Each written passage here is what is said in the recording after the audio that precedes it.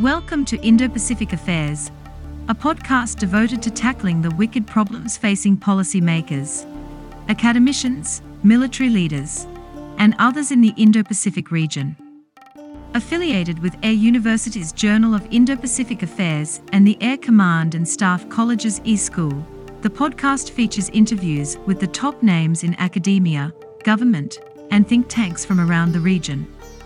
Disclaimer: the views and opinions expressed or implied in this podcast are those of the participants and should not be construed as carrying the official sanction of the Department of Defense, Department of the Air Force, Air Education and Training Command, a university, or other agencies or departments of the U.S. government or their international equivalents.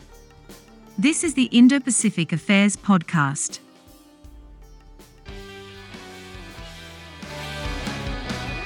Welcome to the Journal of Indo-Pacific Affairs podcast. I'm Dr. Jared McKinney, and with me here as well is Lieutenant Colonel Miller. And today we are talking with Ambassador Dan Shields, currently an editorial advisor at our own Journal of Indo-Pacific Affairs. From 2011 to 2014, Ambassador Shields served as ambassador to Brunei, which chaired ASEAN in 2013, making this a critical time, especially as the South China Sea issue was looming large. From 2015 to 18, Ambassador Shields served as the diplomatic advisor at the U.S. Army War College, helping educate future strategic leaders on how to integrate the diplomatic, informational, military, and economic instruments of power. In 2017, he also served as the chargé at the U.S. mission to ASEAN in Jakarta. Ambassador Shields, we're lucky to have you today. Welcome to the Indo-Pacific Affairs podcast. Thank you. It's great to join you here today. My first question is focused on your time and experience in Brunei. Brunei is a small but wealthy nation in Southeast Asia, second only to Singapore in terms of GDP per capita. Yet, this nation is not well known to Americans. Can you give our listeners some context on Brunei, where it's situated and why it's worth talking about today? So Brunei is located, in general terms, it's close to Singapore. So if you can find Singapore on the map, then you can get to Brunei. And some of the interesting things about Brunei are its character as a Malay Islamic monarchy. So it's a small country about the size of Delaware, but because it is wealthy and because it sits adjacent to the South China Sea, Brunei is a place that has important strategic implications. In the 3 years you lived there, what was your experience like living there, serving American interests in the region? Working in Brunei was fascinating for me because I had worked in a number of different embassies before that, but never one where the system was quite as different from our system in the United States as the Brunei system is.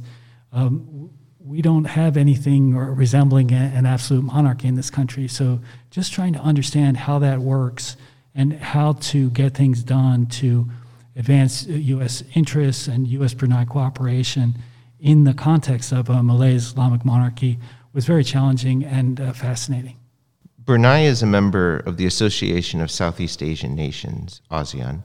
How would you describe Brunei's relationship both with ASEAN and with China?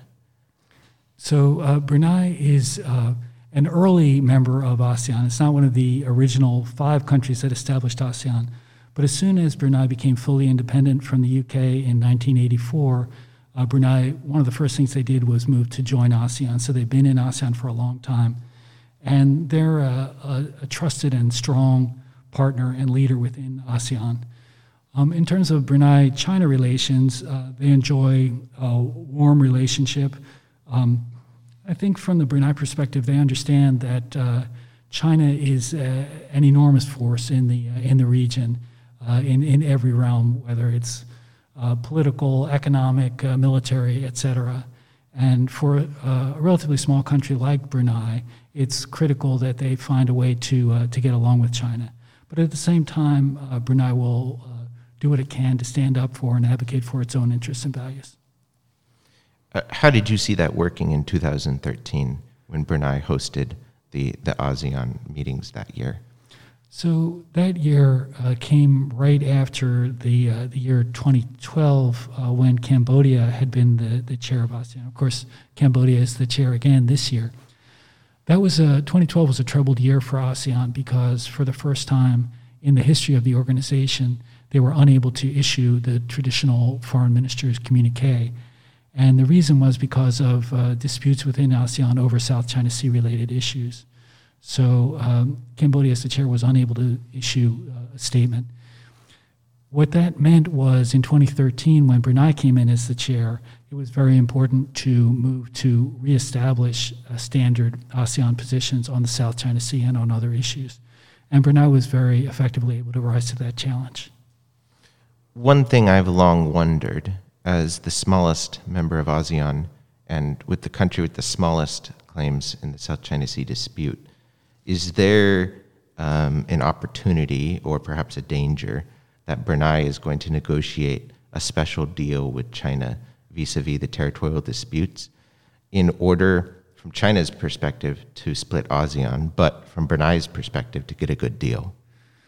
Well, I think that's not only true of Brunei, but I think the various claimants all tend to look at the issue through a bilateral lens in terms of their relationship with China. So they just have never agreed to negotiate as a bloc. And China, of course, would be very averse to moves in that direction. So I think Brunei, like the other ASEAN claimants, does tend to see the issue in bilateral terms with regard to Brunei-China relations. And if a deal could be struck that would protect Brunei's interests and its values, then I think Brunei would make such a deal. But my expectation is that Brunei will hold out to maintain Brunei's sovereign interests. It seems to me if China is a rational decision maker, it seems like they might see the incentives aligned there. And I'm kind of surprised a deal hasn't been offered. Do you know if there's how intense negotiations might be back room on that question? Of course, it's only Brunei and China know exactly what's going on in discussions between them. But my understanding is that China has generally taken a slow approach in dealing with the various ASEAN claimants on these issues.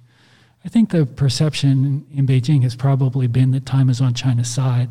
There's no rush to settle these issues. And in the case of a country like Brunei, there's no great tension surrounding the issue either. So my sense is that things have been moving pretty slowly on that discussion. One related question, Brunei is a member of the original Trans-Pacific Partnership. And now the TPP is called the Comprehensive and Progressive Agreement for Trans-Pacific Partnership, CPTPP. What China is trying to join this agreement right now.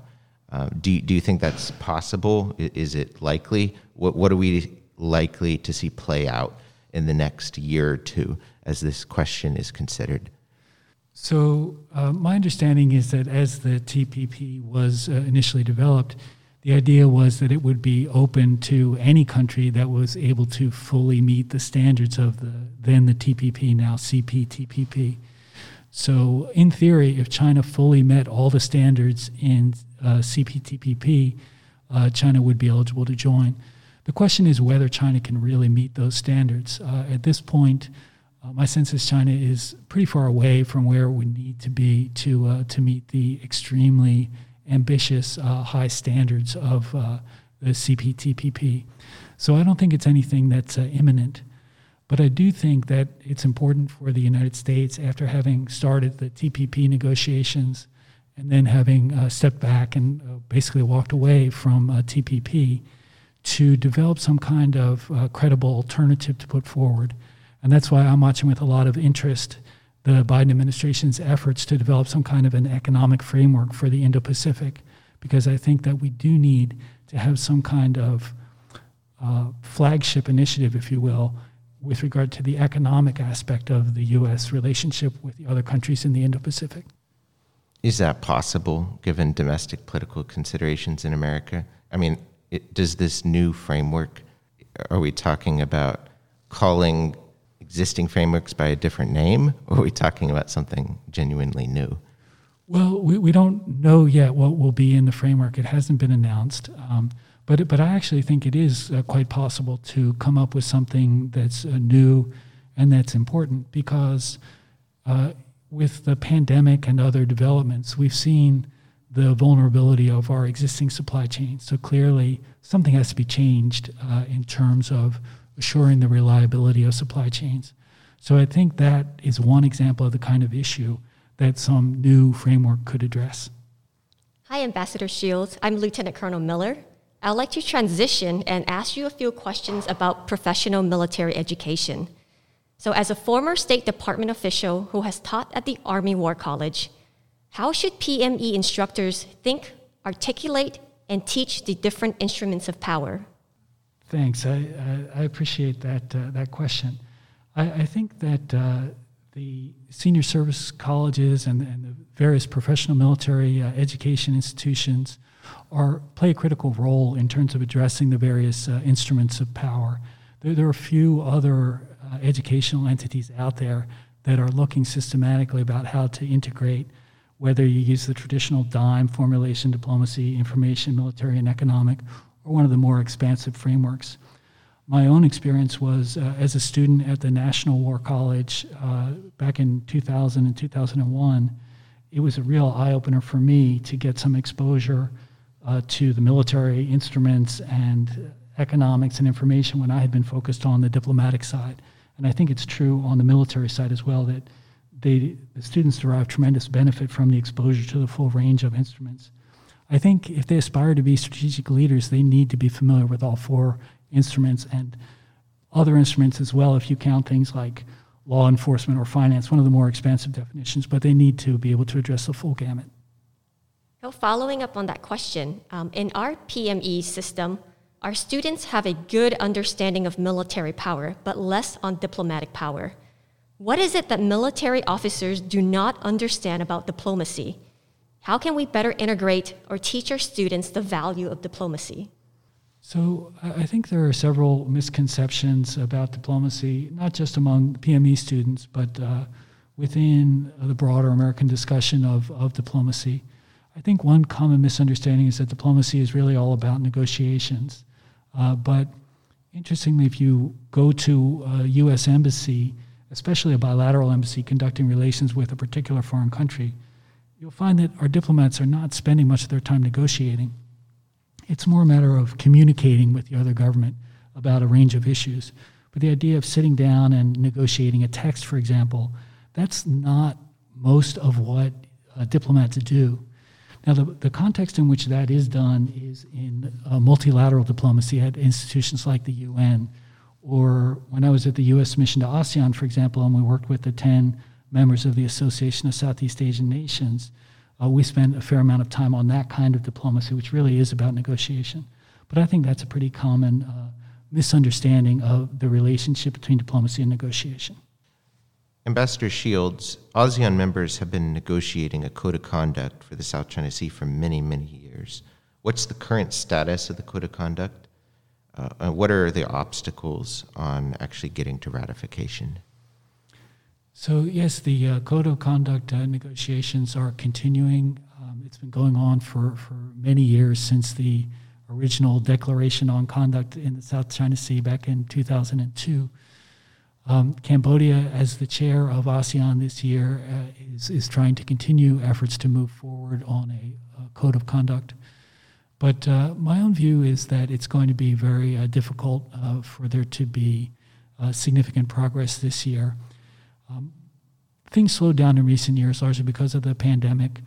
The Chinese side seems more interested in moving ahead fast than they had been in previous years.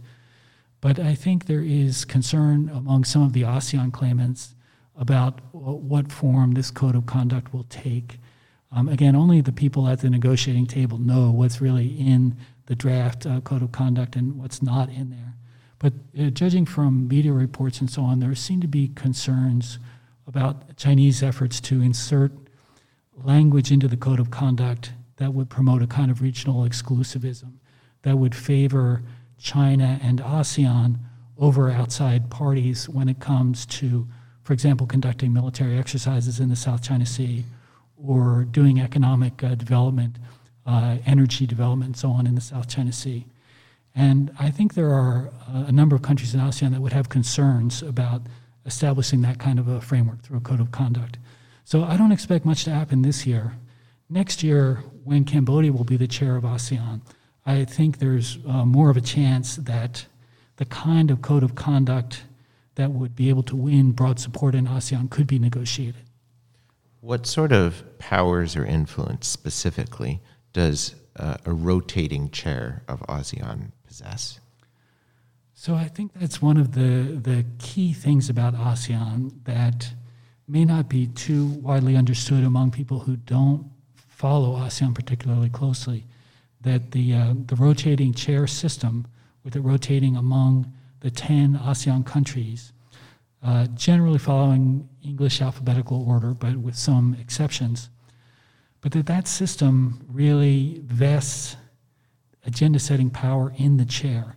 And ASEAN is quite different from an organization like the EU, for example, where in the EU there's a very strong secretariat that can drive things forward. In ASEAN, although they have a very competent secretariat, very talented people, but it's small and has limited resources, and it's not expected to drive a substantive agenda. As a result, the chairs become tremendously powerful. And so this year, with Cambodia in the chair, it's going to be challenging to move things forward on some sensitive issues. But I think next year, with Indonesia in the chair, there's an opportunity to address some of the issues that have been pending in the region. You represented U.S. interests in Indonesia in 2017. Since then, one of the trends I've noticed is that the West tends to ignore Indonesia, despite the fact that it's the largest and potentially most powerful state in ASEAN. Why do people ignore Indonesia, and what should be done about that? Well, I think the Biden administration, and of course I'm just speaking for myself, I don't work for the U.S. government anymore, but I think the Biden administration has really been making efforts with Indonesia. I think they get it. Indonesia is the linchpin in many ways of ASEAN. And I'm pretty confident. We have an excellent U.S. ambassador out there in Indonesia, Ambassador Song Kim, who also wears the other hat of being in charge of the negotiations with North Korea on the nuclear issue once those get underway. So he's a very talented person, and we really have some of our best people working on U.S.-Indonesia relations. So I'm pretty confident. The other interesting thing, of course, is Indonesia's plan to move its capital from Jakarta to a new capital on Borneo in a few years. So I think that'll be a very interesting and important development. And actually, I'm working on an article for the journal about that subject. I look forward to reading it. Thank you. So, sir, you have a lot of experience in the Indo-Pacific region. You've worked in Singapore, Japan, China, and the Philippines. What is the regional sentiment towards the growing U.S.-China tensions? Is the region more or less secure with a more assertive China? So I think that people looking at U.S.-China tensions from Southeast Asia are very uncomfortable. As the tensions increase, I think people in Southeast Asia worry very much about what the implications for them might be. You often hear the refrain from Southeast Asian and ASEAN leaders that we don't want to choose between the United States and China, and I think that's very much the way that they view the situation. In terms of Chinese assertiveness in the region, I think there are concerns. Many in ASEAN will not want to express those concerns in a public way, but I think there are concerns when China does become assertive. And I think the hope is that by keeping a variety of players engaged in the region, a kind of balance can be achieved. So it's not just China and the United States, but certainly India and Australia and Japan, of course the Quad partners, the European Union, various other players, I think all have a role to play in Southeast Asia and to help keep the region relatively open to the world. Sir, ASEAN is now a fairly mature organization. They were established on 8 August 1967, so about 54 years old as an organization. What are some key challenges that ASEAN faces in the next decade? So I was out at the U.S. mission to ASEAN in 2017, so that was the 50th anniversary of ASEAN. So it was a very interesting time to reflect on ASEAN's history and what ASEAN had been able to accomplish. And some people criticize ASEAN as not achieving rapid progress on difficult issues. But I think if you look at it over the longer term, ASEAN actually has been able to accomplish some pretty significant things. One would be, which I think is its undisputed achievement of preventing conflict between its members. I think that has been a critical accomplishment of ASEAN. With a couple minor exceptions, they've been able to avoid that. The other thing, I think not sufficiently celebrated success of ASEAN has been its ability to integrate the countries that were emerging from the instability surrounding the Vietnam War into the region. So Vietnam is certainly a classic case of success. And it's been a bit more challenging with Cambodia and Laos, and of course, significant problems now in Burma or Myanmar. But still, I think ASEAN's role in integrating these mainland Southeast Asia countries fully into the region has been critically important. Looking to the future, I think that ASEAN emphasizes this idea of ASEAN centrality, and outside players like the United States and China and Russia, India, we're willing to accept that idea of ASEAN centrality because we know that it's in the interest of all of us to look at ASEAN as being at the center of the region, and it avoids a situation where one of the other players tries to define itself as at the center of the region. So I think ASEAN will continue to work on political and security issues, on economic issues, on cultural issues, try to move toward greater integration.